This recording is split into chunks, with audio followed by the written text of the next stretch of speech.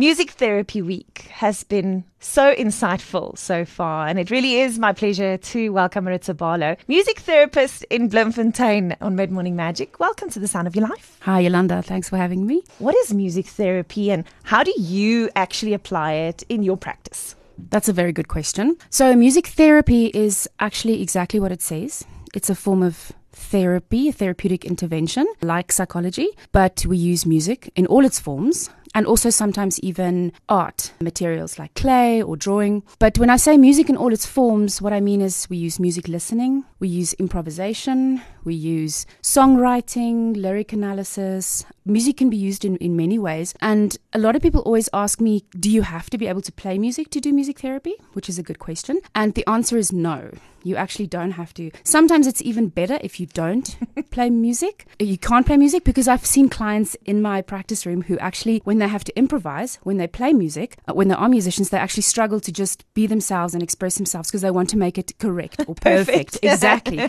And the whole point of it is to just express yourself. So tell me a little bit about some of, not necessarily the cases that you've dealt with, but the different settings that you've applied music therapy in. Yeah, so I have a lot of private practice clients who struggle with mental health issues, anxiety, depression, grief, loss. And we are trained to take each client and decide what is going to be good for them in the moment. So sometimes people really need that holding that music gives you because music has rhythmic and harmonic structures. And that's what holds the client. And within that, sometimes someone just needs to listen to music and just express the emotions that they are feeling. Because, you know, when you're outside in your normal daily life, you're so busy and you're always like suppressing your emotions because you need to function. And this gives you a space to actually express your emotions. I've worked with such a wide variety. I've worked with schizophrenic patients at Freestad Psychiatric Complex. And for them, we do a lot of very structured, very basic rhythmic drumming circles and dancing. And that helps to regulate their brain. So that helps to actually get them a little bit calmer and a little bit less disorganized in their speech. And it helps them to participate, make up their own rhythm, say in a drumming circle, which also then gives them agency. Because, you know, people with mental health issues don't always get a chance to express themselves or to say how they feel. They don't always feel seen, especially at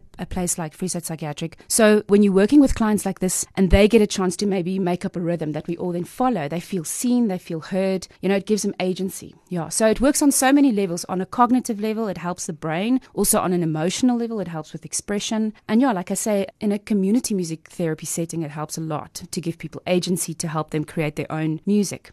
What have you learned through these therapeutic sessions, or what has music then taught you over these years? Sure, that's a deep question that I can yes, talk welcome about. to my practice. Yeah, I can talk about this for ages, but what I have learned is that, you know, we all have music inside of us. We're all musical beings. We talk about, when we study music therapy, we also learn about the musical child that is within all of us. You know, I've worked with elderly people with severe dementia. They don't speak, they don't move, but as soon as you play music or they even hear music, you see them come alive. And it's that musical child inside of them that we talk about that responds to, on some very basic level, responds to the music. You know, children with cerebral palsy who have severe restriction of movement, who actually come alive and want to participate when they hear music. That's actually, I think the biggest thing that I've learned is that a lot of people think only some people are musical, and that's not true. We are all musical, and we can all use music to express, to feel, to play, especially with children. There was also this beautiful story of a colleague of mine who worked with a guy who was in an accident, and he ended up being a quadriplegic, and he was so depressed in hospital that he didn't want to do any of the exercises that the OTs and the physios gave him.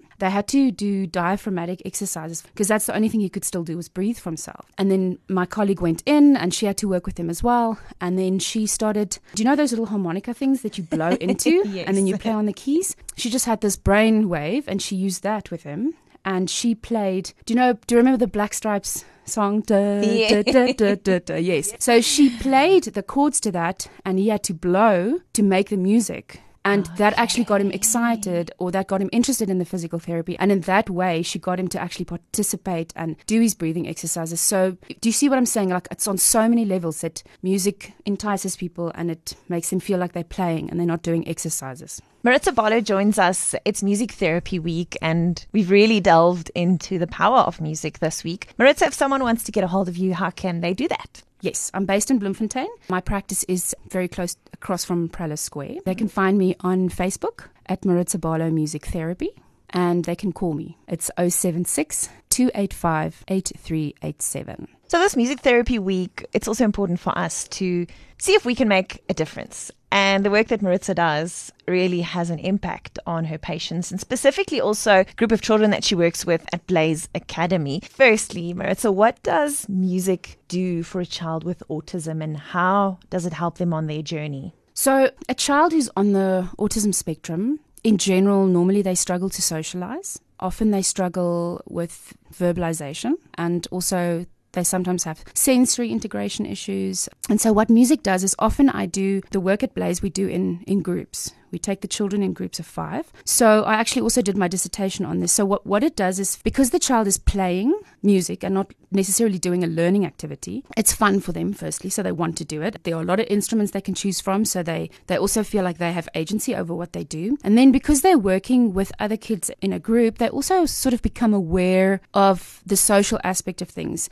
We do things like turn taking, or giving, one kid a chance to lead the session and then another one. So they become aware of each other, and through turn taking and things like that, they become more socially aware of each other. It also helps with motor skills. It helps with sensory integration, in the sense that sometimes they find certain sounds very calming. I once had a group of about 6 or 7 kids all lying on the floor, very relaxed and very calm, and the headmaster walked past the place we were working at, and she stopped and she took a photo, and she said to me she's never seen so many kids actually just lying on the floor calmly. So I think on a sensory level, but this is also very important, and this is the important thing about music that I want to say, is you have to know what you're doing when you're working with music, because not all music does the same thing for everyone. So you have to know what music is going to stimulate a child, what music is going to calm a child. I often have parents who ask me, what music should I play if my child wants to study, or if my child is excited, or if my child is not feeling well, depressed. And there is no answer to that. It's every single person reacts differently to music. So you have to know what music is going to calm your child.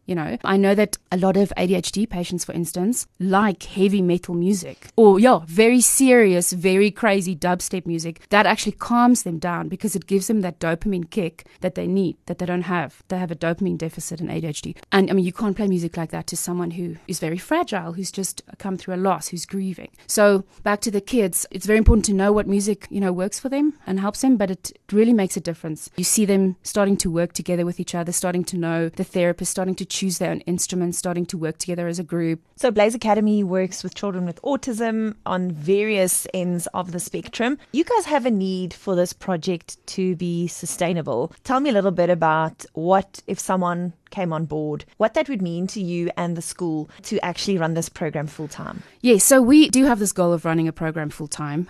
What people also need to know and understand is, if you have a child on the spectrum, you already have a lot of medical bills, extra medical bills. Your kid needs to have special schooling, which is expensive. And these children, they need to see a pediatric doctor, they need to see a psychiatrist, they're probably on medication. So already they have a lot of expenses. And we are working on a project where we want to get sponsorship, where people from the public can sponsor a child to have music therapy in a group setting for, say, 6 months or a year. Because the more we can get these kids in to do the music therapy groups, the better their overall holistic, I don't want to say performance really, but just holistically, it just works really well. But in Western medicine and in South Africa, we always firstly look at the medication and we look at the specialists. That child sees a specialist once every 3 months. Medication can sometimes work, sometimes it doesn't, sometimes it interferes with learning. Music therapy is something that we can give them once a week, twice a week, and it becomes their safe place. It becomes the place where they learn to also express themselves. I didn't say this before, but music therapy also helps kids who are not verbal to literally express themselves, express their emotions. They don't always get that option or that chance. So we are really looking to get some sponsorship to help these parents and provide music therapy at Blaze, because at Blaze they also do believe in a holistic approach, which I really appreciate. Maritza Barlow is music therapist joining us this Music Therapy Week. If you are interested in the incredible work that they do at Blaze Academy through music, then you're welcome to contact Maritza or get a hold of the team at Blaze Academy to make sure that these children actually have access to the music therapy that they so much need and deserve. Maritza, thank you for your insight and thank you for the work that you do. And may you be so blessed in your practice, and may your patients also just hear that through your interventions. Thank you so much, Yolanda.